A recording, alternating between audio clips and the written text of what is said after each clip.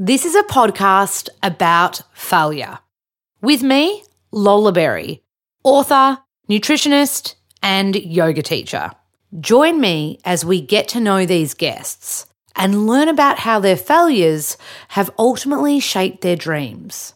Welcome to Fearlessly Failing with Lola Berry.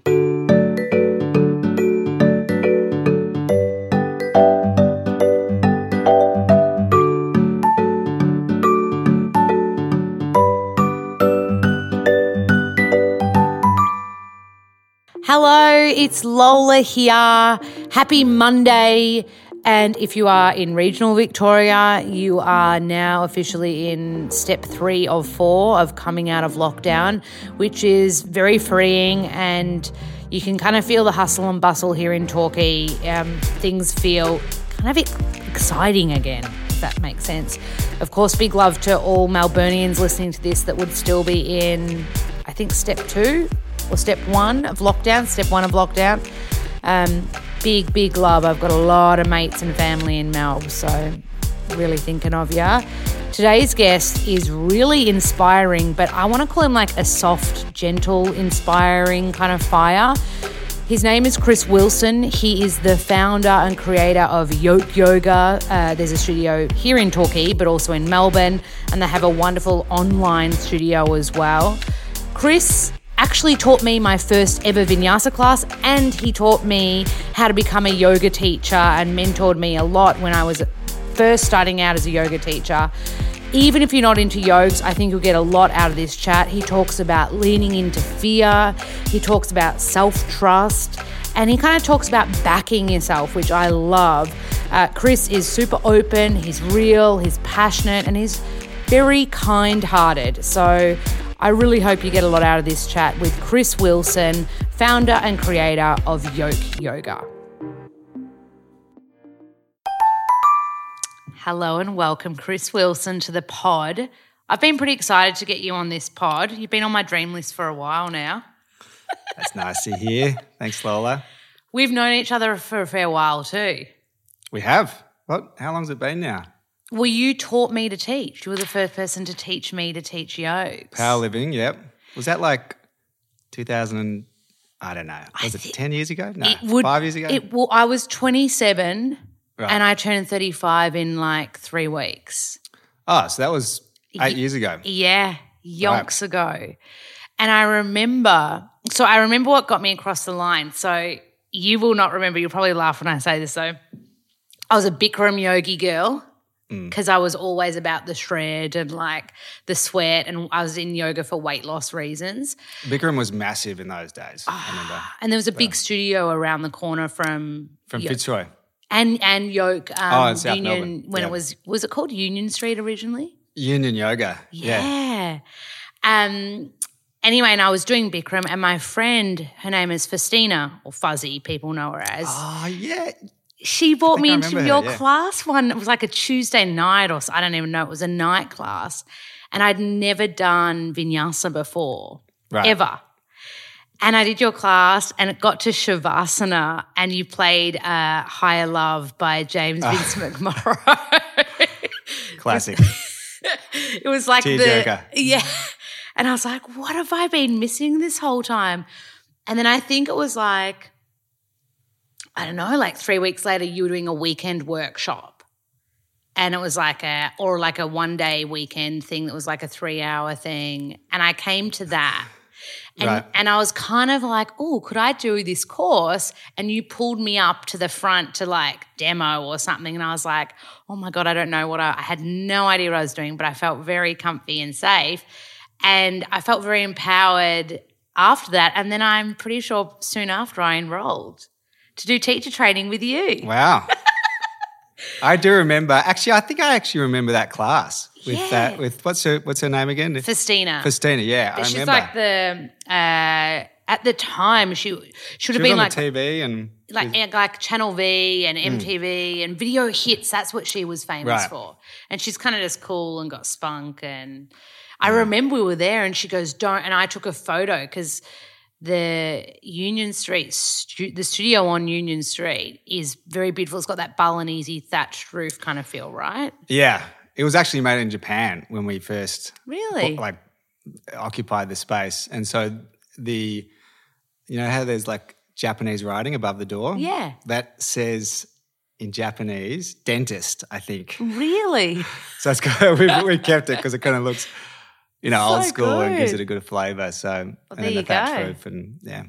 Well, I remember I took a photo on it and she was like, don't put it up, don't tag me. And she had like crazy weird stalkers and stuff. And I was like, oh my God. So I had to wait like 3 hours until we were having dinner around the corner at Hunky Dory after Yokes that I then posted that I was there, and that was the beginning of my love for Yoke. Wow. Well, before, I know it wasn't called Yoke then, but yeah. And then teacher training, my other memory of you. Yes. This is a fun one. So do you remember the Power Living days, very early on you'd get us teaching small kind of like sequences to kind of, I guess, get the fear away from teaching, I'm presuming.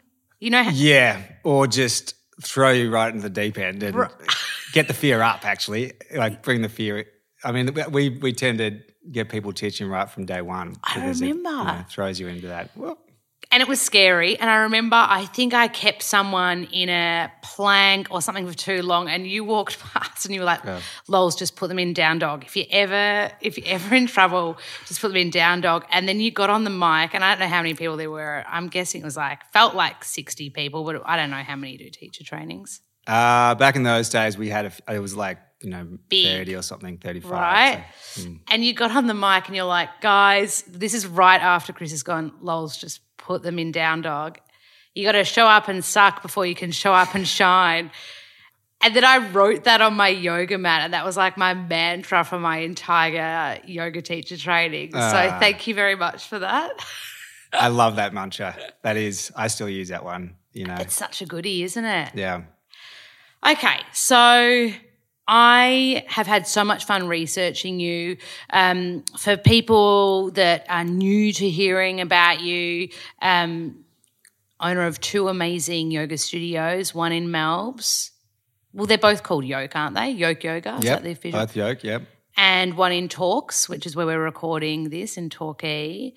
And I guess I'm fascinated about your journey from going from like being a yogi, right, and someone that consumes yoga and loves yokes, to business owner, because I feel like the energies are pretty different. And, when I first decided to make that shift, it wasn't because I wanted to open up a studio. And I even now, it's really just all about yoga. But what initially got me into it was that I was teaching, and yoga is something where you explore your own inner experience, your feelings, and I was teaching philosophy and just trying to work out what the hell this life's all about. But it felt very me and personal, and I wanted other teachers to talk to about it. And I didn't feel there was a teachers' community so much in Melbourne. And where I'd come from when I did my teacher training in Canada, there was in Vancouver. So I wanted to create that buzz and that teachers hub, a community of teachers where we could get together and learn and share. And that still is really large part of the reason why I think studios are so valuable, because it brings teachers together, and it's not just, look at me, I'm a teacher. It's like, let's get together as teachers and work out how we can best serve the community and grow together and, bounce off each other. It's a collaboration. So that was what really inspired me. But then the business side it was a big jolt for me because I never had that mindset. And I was just basically showing up and sucking from day to day. Losing, Mind you, I actually did the first fit out. I think it was like 60 grand we did the first fit out, and I did most of it myself with my mate Dubsy.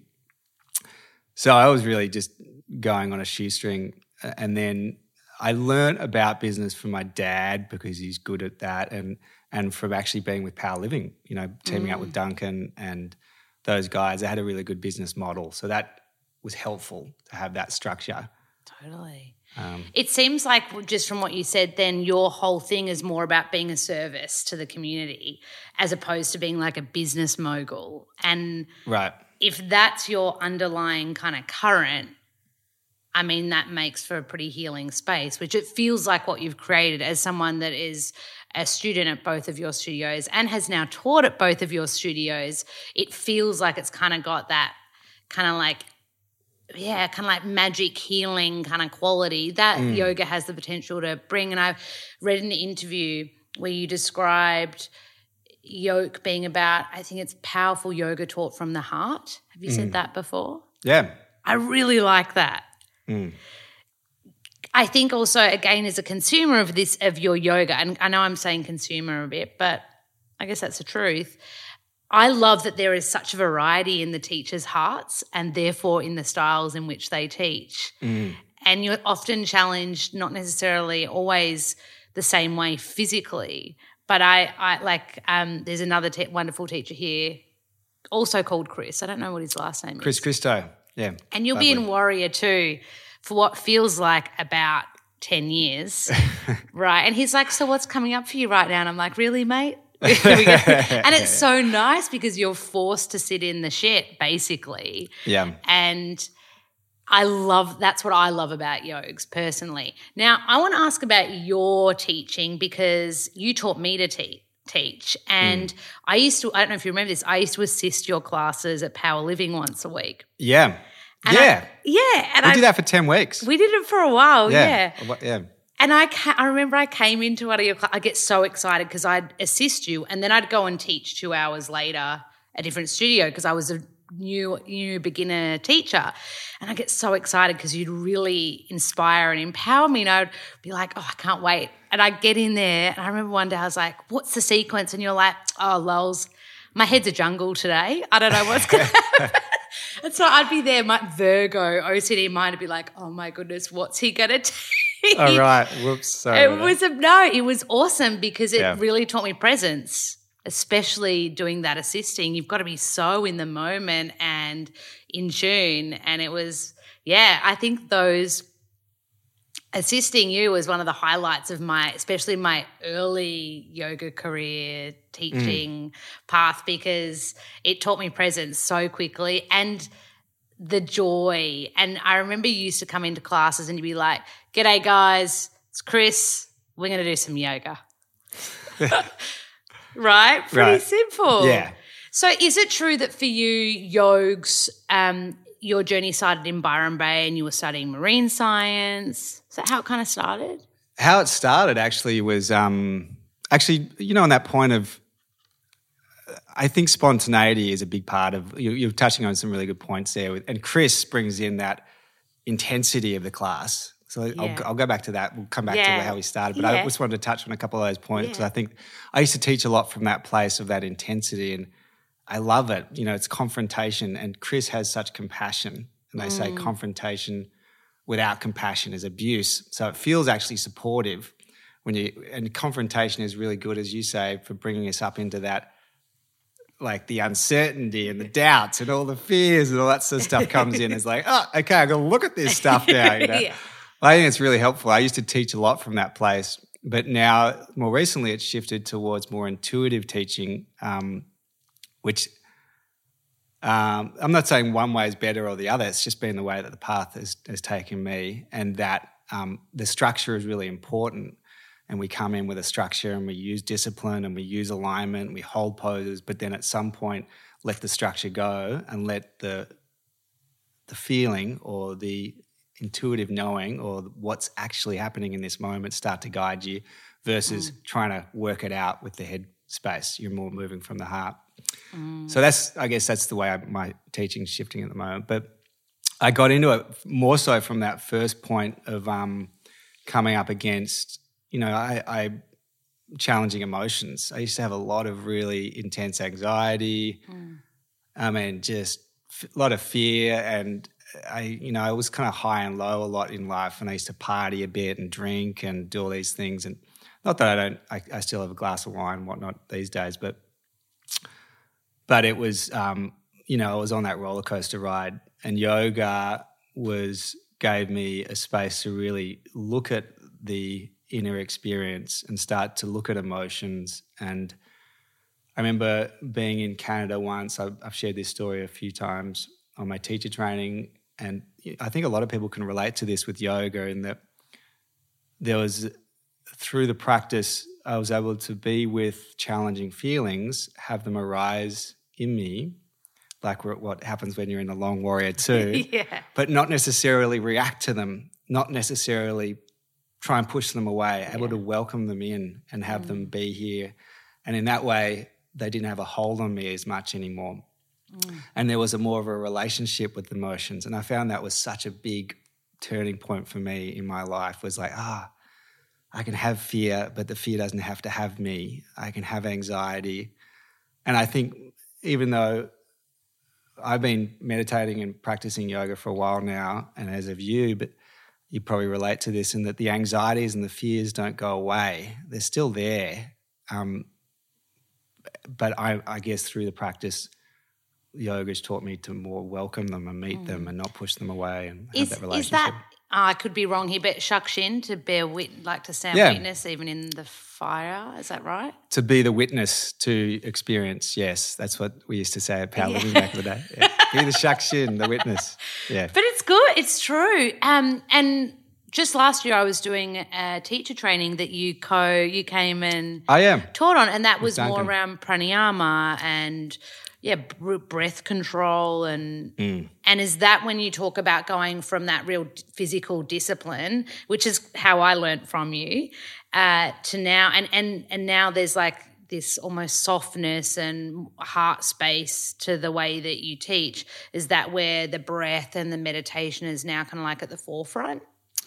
Yeah, I mean, the reason why I've got so into breath is because I practice, you practice 20 minutes pranayama and you really feel the impact on the mind and the body. It really has a deep impact on the nervous system.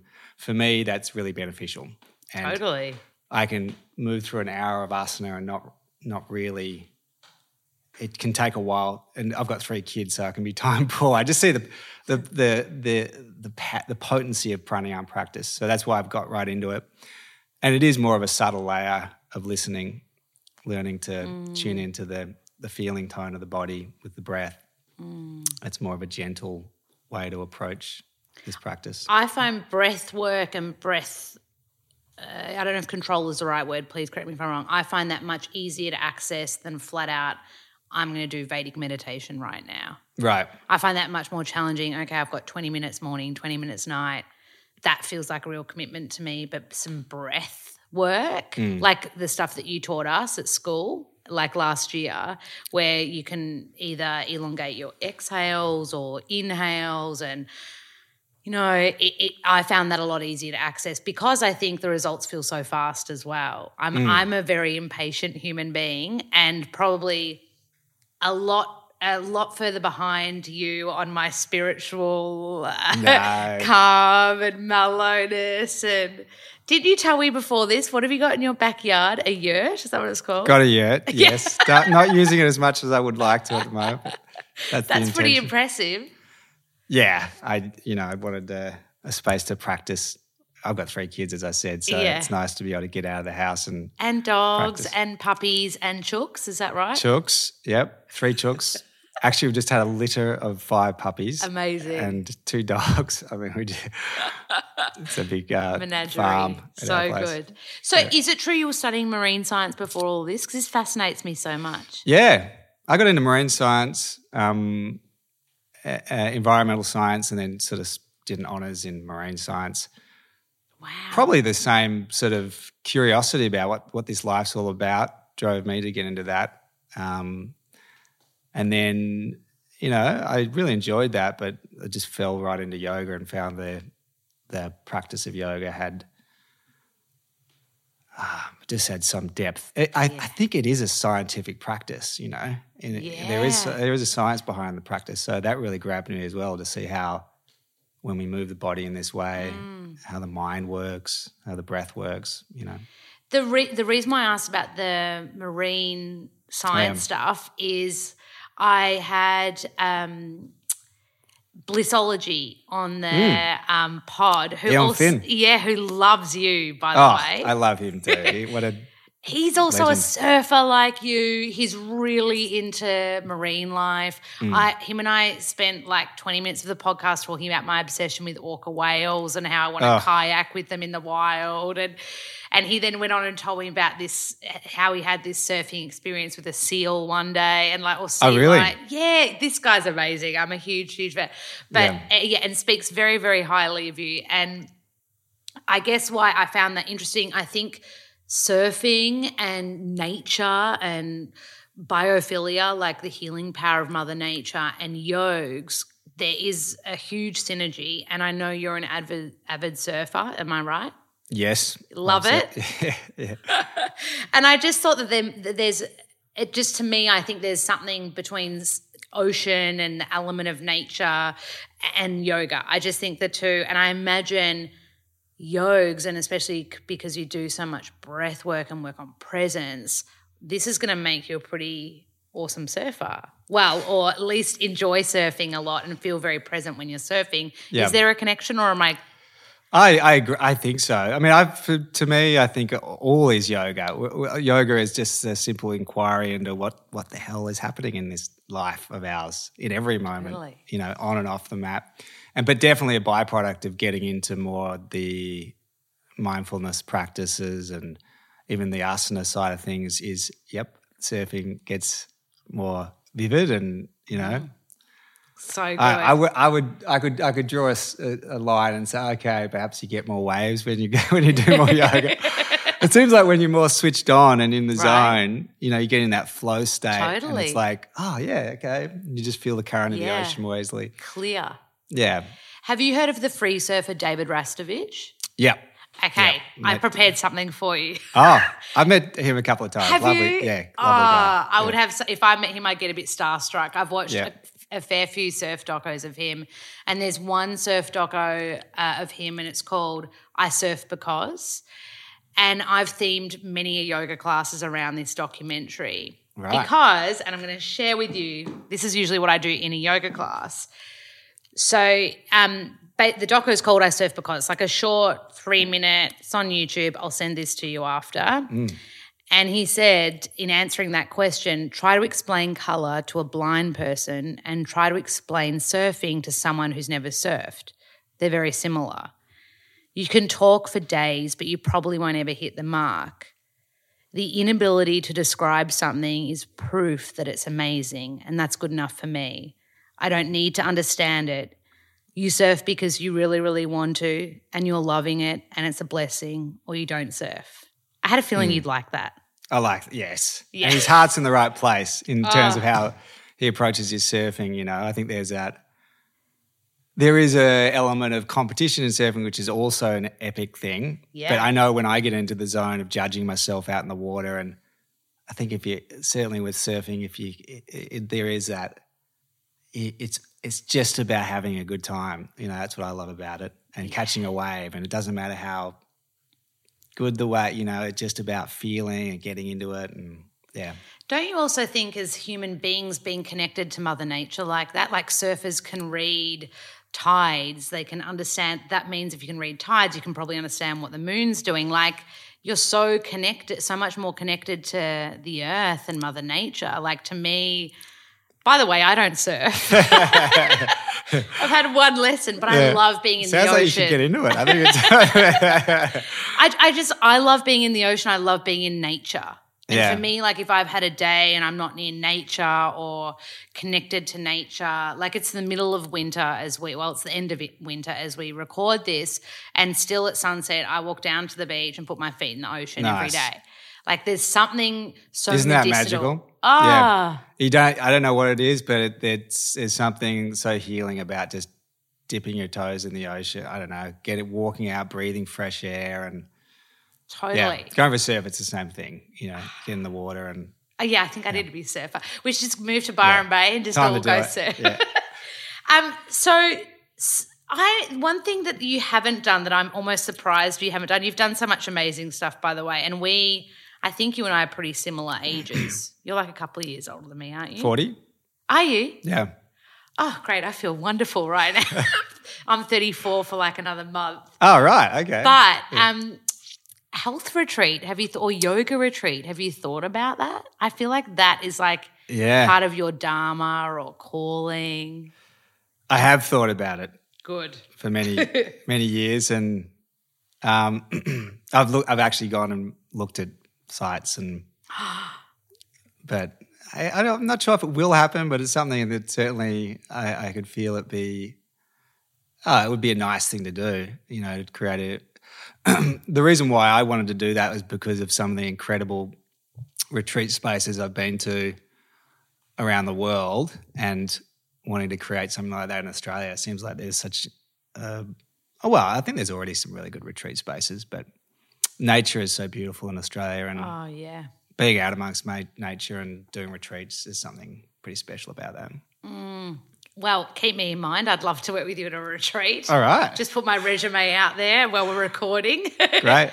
I think the reason why I feel like one of the reasons why you would suit a retreat so much is the way that the spaces at your studios have been created aesthetically. They feel like a retreat.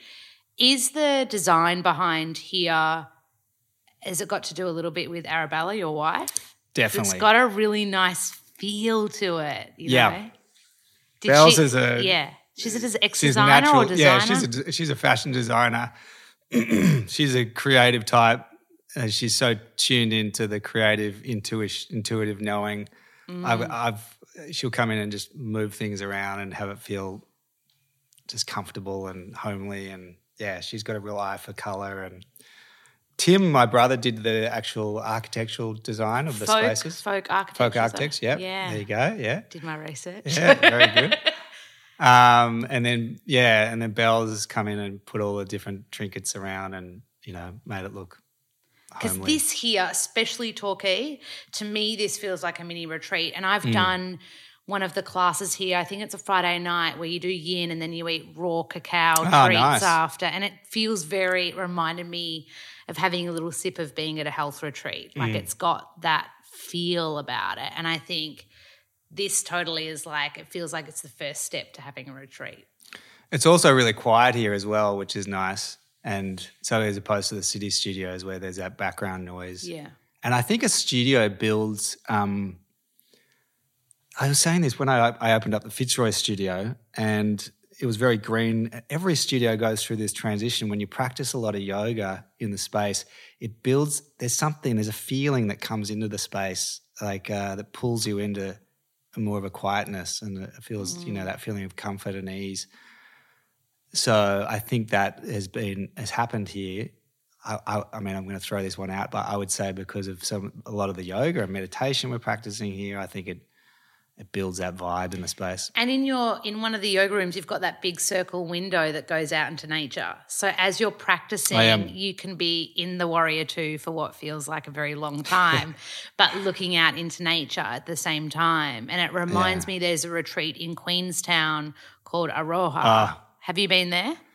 No, but I remember the first time we chatted about this in Fitzroy. I've been meaning to, and I almost ran a retreat there once, but I just haven't got around to doing it. But yeah. Well, that studio space is where the teacher stands at the very front of the class is just glass. And you're just looking out over Queenstown Mountains, or think Lord of the Rings, basically. Yeah. And it's exactly that combination that you were talking about of yogs and nature.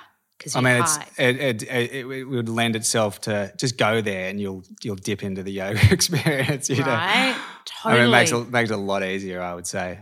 Can I ask, and you probably have already answered this, but I just want to ask it, when does time stop for you? When does time stop? Okay, that's going to feel different with your meditation practice, so let me just put it into a different good question. Word. So when you're doing something you love and time can just go and you're like, shit, I've lost 3 hours. What's that for you? I mean, to me, time stops when thinking quietens, because what happens in the practice of meditation if thoughts – sometimes I'll ask people to do this. Just notice and this is what I'll often do in my morning meditation. Yeah. The feeling of just being.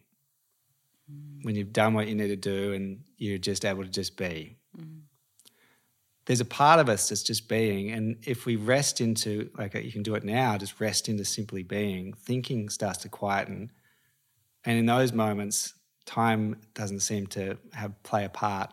But when thinking comes in, time, it's like, oh, I've got to do that there and this back there, and time all of a sudden comes alive. So timelessness seems to arise when resting in meditation, or when being and walking or gardening or. I think also from what you said, it almost feels like it comes from a sense of just being present in your purpose as well. Because time really, psychologically, is a constraint of our minds. Like, we have put this constraint on, I need to have this done by this amount of time, I need to get that done, and we kind of like layer up all this crap, really, or unnecessary stuff, where it's like. It's beneficial though, isn't it? Because it helps us interact with the world, but the problem is we attach too much meaning to it and we cling on to it, and that clinging is what causes that. For me, it feels constrictive, or totally. I feel like I haven't got enough time. Totally. I've seen you answer this question already, but you never know. It's a new day. I'll see how. Yeah. What would you say, if you could sum it up, is your Dharma? So for people that don't know what the word Dharma is, take it away. Our Dharma is like it's the inherent,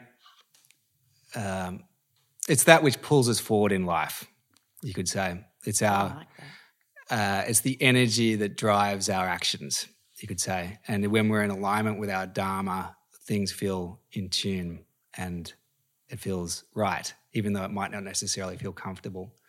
And when we're out of alignment with our Dharma, we might be doing something that, okay, I'm earning a lot of money, or I'm doing this, but it's just like something's rubbing me up the wrong way. So the question was what brings me into alignment with Dharma? Yes, totally. But I just made you also give a definition of Dharma as well. Yeah. Sorry. No, Go good. for it. Well, certainly listening is one of the main things, because without listening, I'm stuck in thinking. So for me, it's a daily practice of listening and feeling. And when things feel good and feel in tune, then that means there's something, okay, this is the right path. This is the way I'm moving. I like it.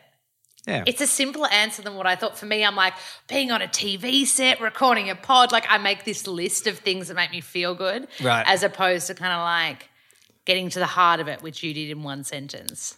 So thank you. Yeah, and I think it changes, doesn't it, Dharma? You can have it. But Sankalpa would be our intention, and those are really important things to bring in. Like, what do I want to fulfill, and how is my intention going to bring more clarity to this inner feeling that's driving me, this Dharma? So I'll definitely set intentions and I've had teachers get you to set a Sankalpa at the start of a class. Right.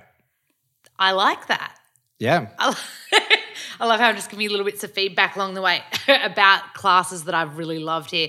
In fact, I think it's Nikki that often will be like, guys, let's take a moment.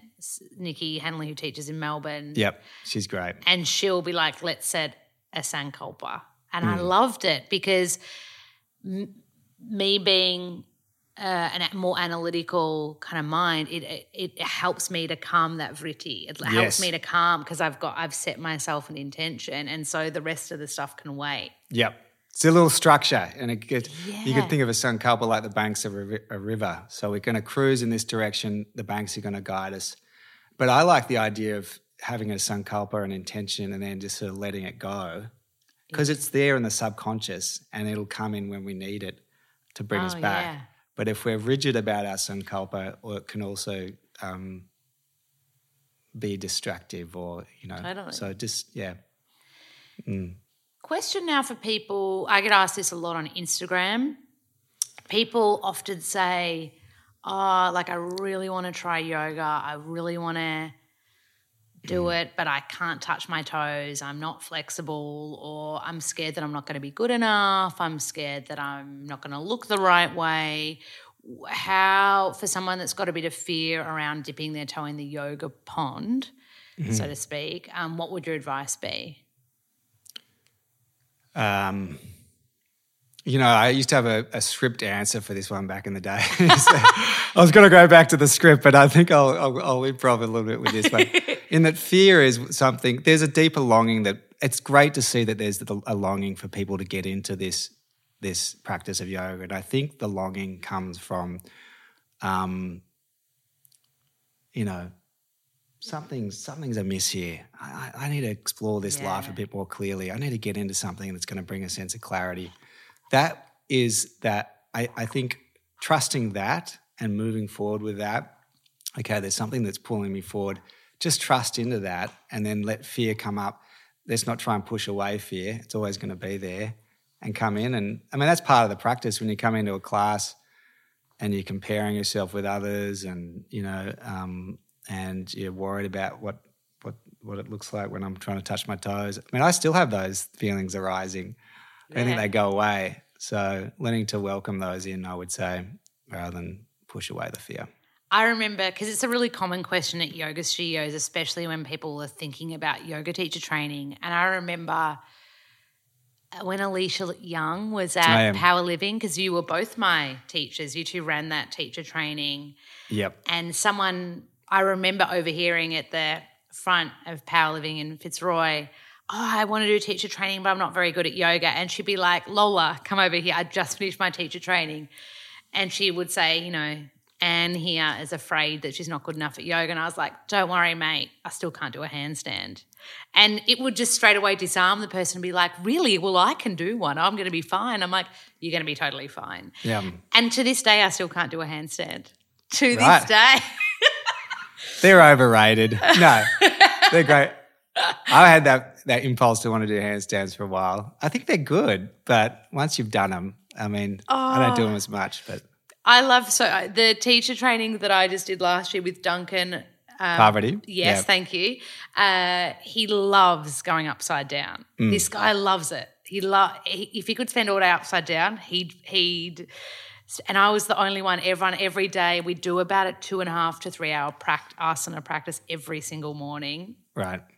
Brutal, because he's fire. He teaches fire. Intense. Insanely amazing. Like I've never been so fit in my life as in the middle of that teacher training. But he'd go, all right, guys, time to take your mats to the wall. And I would just be like dreading it. Sometimes I'd be doing it crying.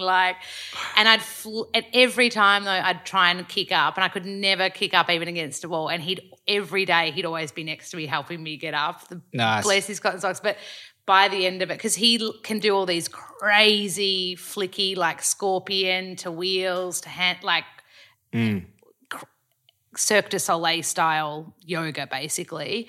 And he'd every time still be beside me when I was just like, I don't want to go upside down today.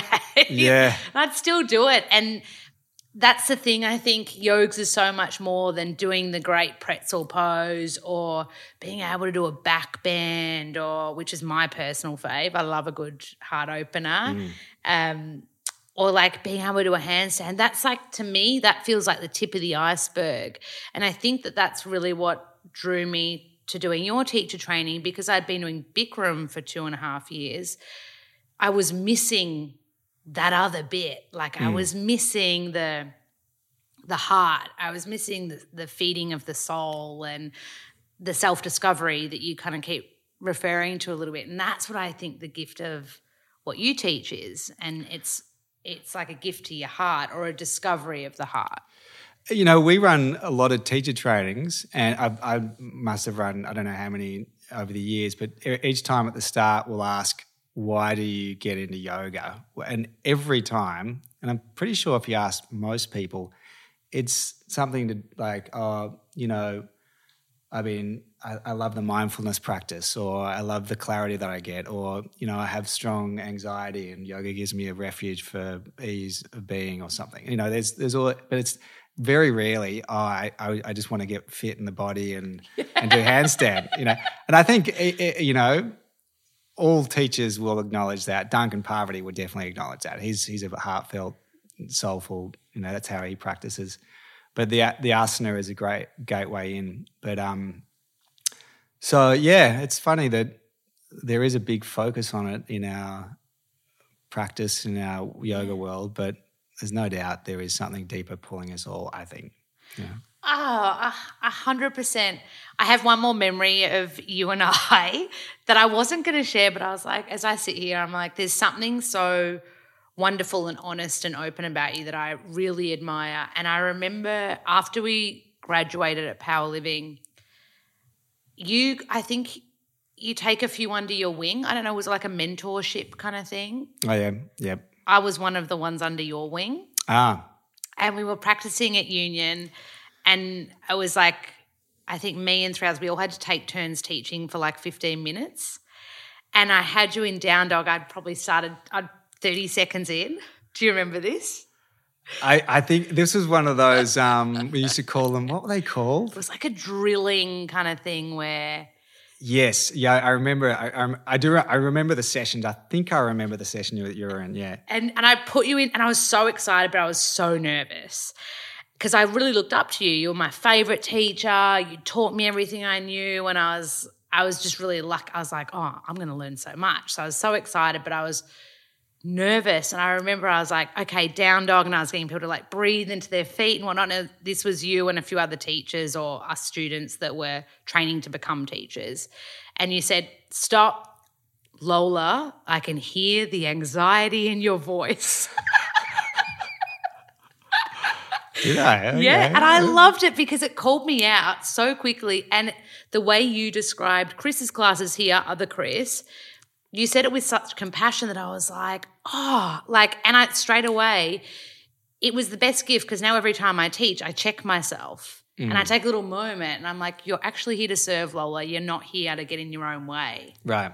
And it was the best lesson. It sounds like a really weird lesson, but it was really nice because it was like this honest compassion that snapped me out of my own ego pretty darn quickly too.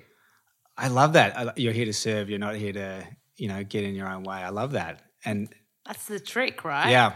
But ironically, sometimes to serve, we have to actually listen to the anxieties and the chatters with honesty because I know when I'm feeling anxious or nervous about sharing or, even jumping on this podcast, I've been feeling a few okay. It's like if I try and push them away, then there's just more resistance that comes up. And so in order to be clear, we actually have to also welcome the feelings that are going on inside us. So. Totally. And this podcast is called Fearlessly Failing. So I love facing the fear, having the courage, learning from the failure. I think that's where the magic is. That's why I was so interested in to know how you came into like the more business side of the Yogs, because the two feel like very different skill sets. Yeah. And I feel like they're two different kind of like drives or energies. They feel quite different. And so it's so nice that you've been able to pull the two together to offer this service that is Yoke, Thanks, Lola. No, thank you. Okay, so we're nearly at the end. Goes fast. I warned you of that, didn't I? You did. What if we fast forward time, and I know that's very anti being in the present moment, but what if we were to look into a crystal ball? How would Chris Wilson look in 5 years' time? What would you be doing? Where would you be? Would the retreat maybe be a thing? The retreat is an option. Good. I'm just planting that seed. I love pranayama meditation and also collaborating with others. That's something I really, really love, passionate about doing. And so in terms of the yoga world, working with other teachers, collaborating is something I want to do a lot more of. And developing, I'm developing an online pranayama meditation teacher training at the moment, so that'll be unrolling. And yeah, potentially, I don't know, working with you on a retreat center. Yeah, all right, let's do it. Also, how you're saying you're really passionate about pranayama and meditation. When you taught me, I remember you being the king of anatomy. Oh, yes. Is that still a passion? Like when you do teacher trainings, are you still in charge of the anatomy stuff? I think that kind of comes into, that's the nuts and bolts of asana practice. It's the same thing with a business, you need the structure in order to create the freedom. So I learnt not out of this is effortless. I learned anatomy because I felt it was really necessary. You know, it's kind of similar with learning traditional philosophy, but so I've dove headfirst into anatomy and learned it as much as I could, and now I feel like I've got a good enough hold on anatomy. So I'm more interested in subtle body anatomy, and gotcha. Pranayama still has an anatomy component. There's certainly a lot of anatomy of the breath, which I'm still learning about. Oh, wow. I'm learning, I think I mentioned to you on the phone yesterday, I'm studying acting, and part of acting is voice school, and you literally spend a whole class a week just loosening the jaw and jaw. Yeah, because our Australian accent is a tight, closed, locked jaw. Is that very right? Closed off. Sorry, I just covered myself. I'm like very closed off, very restricted, which is why we speak kind of like this, like, how you going? We speak from the nose. We don't really. Whereas if you're doing an American accent, everything's open. It's to the back of the mouth. You have to do all these exercises to open the mouth up, relax the jaw, not use it so much, like let it be free, and the tongue is doing a lot of the work. And it's when you do an American accent, it feels very spacious. I've noticed that Americans, and this might be a major generalization, but one thing I notice is that they're very good at articulating themselves and explaining concepts. And I'm like, are these guys just a lot smarter than me? And they speak about their feelings a lot, and they're very comfortable speaking about emotion. But when before you do an American accent class, because I also trained in American accent, you'll spend 5 minutes like literally loosening the jaw as part of your exercise. And they describe the quality of an American accent as silky, whereas they describe the quality of an Australian accent as quite closed and quite hard. And it's so interesting. And I remember my voice coach, I walked in, I was like, I love my Australian accent, I don't want to lose it. And he just started laughing, and he said, it's the sign of a lazy jaw. Like an Australian accent is such a lazy like jaw and mouth and tongue. And I was like, really? And he's like, yeah. He's like, you're going to have to lose it a little bit for us to get the results that you need to have a well-rounded voice. And I was like, man, because voice for me is something that's such an important kind of like part and essence of who you are. Like it's one of the ways we communicate. But yeah. I'm fascinated by that. That sounds really, I mean, I wonder how that came into being, you know? Or was it to do with, you know, colonisation of Australia and suppression or things like that caused people to start to tighten up and not want to share? And think about Australia as well. Like Australians, you know, and this is, again, this will sound like a generalisation, but like tall poppy syndrome's a thing. You never see Australians like being like, yeah, you know, like I've done all this stuff, I've written all these books. You know, we don't really speak ourselves, talk ourselves up or cheerlead ourselves. Whereas an American, they'd be like, oh yeah, like I've done all this stuff. Like and we kind of like, Americans drink their own Kool-Aid, but no, they're just their own kind of cheerleader. Yeah. Very interesting. I dig that about Me it. too. Like, I find that really inspirational. You go over there and you're just like, yeah. All right, let's back ourselves here, you know. I find that really encouraging. But it's not just to me it seems like it's for everyone as well. You know, you go over and done a lot of retreats over there, and everyone's like, yeah, you know, supporting you, and, you know. Yeah, it's super supportive. I've had a few Americans on the podcast, and they're like, go, you good thing. And they're like really behind you, and you're like, okay. I just want to finally, I know I keep saying one more, but this will be the last, I promise. One of the things I love about yoga, and I'm always drawn to, especially in a teacher training, is the philosophy. And we've touched on it a little bit with like Sankalpa and Dharma today. If you could pinpoint one of your favorite yogic philosophies, what would it be and why? Well, okay. Well, this is an interesting answer to the question, but one of my favorite philosophy teachers was Krishnamurti, who's one of the great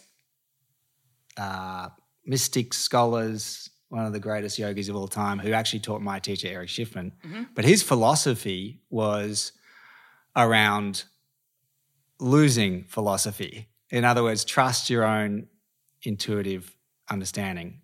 But so to rephrase that, is that self-trust is kind of what he talks about, which I really dig. Even though it's not a traditional philosophical topic, so to speak. It's not like the chakras or Dharma or whatever. His whole idea is around, okay, use those vehicles of understanding, such as Dharma, Sankalpa, chakras, all these different philosophical guidelines that we have, but then don't use them like you're reading a roadmap and you're just looking at the map the whole time. Start to look up and look at the scenery and feel your own body and start to trust your own experience. That for me was like a big light bulb. It's like, okay, this body, this mind, this actual now experience is my greatest teacher. Self-trust. Self-trust. Can't beat it. No. And I think when you talk about as well, when you get on the mat and when you meditate as well, or even when we were talking about timelessness, that feels like self-trust too, right? Where you just, and it's also like when you hear people go, I knew it in my gut, but I ignored it. That's that. Yes. You know? Yeah, and I think there is a push towards, well, I've found a push in my life towards having things figured out, knowing with the mind, having a logical explanation, all these things which are kind of like, I guess, a contraction in my experience versus just trusting feels like a relaxing and a softening. And it feels to me like a movement from being more head-centered to more heart-centered, and that the heart feels more like it's the engine all of a sudden versus relying on the thinking so much. And it feels free, as you say that. That feels a lot more freeing to me in that space. There's no controlling anymore. Freedom, absolutely. In that freedom, not constrained by preconception. It's just moving from what's feeling truthful in each moment, which again aligns with Dharma. Love it. What a way to end. Self-trust, trusting yourself. I love it. Thank you, Chris Wilson. You are an absolute legend. It's an honour to have you on. And it's just a joy to be in your space, to be honest. So thank you so much. Thank you, Lola. Big love. That's a wrap on another episode of Fearlessly Failing. As always, thank you to our guests. And let's continue the conversation on Instagram. I'm at Yummo Lolaberry. This poddy, my word for podcast, is available on all streaming platforms. I'd love it if you could subscribe, rate, and comment. And of course, spread the love.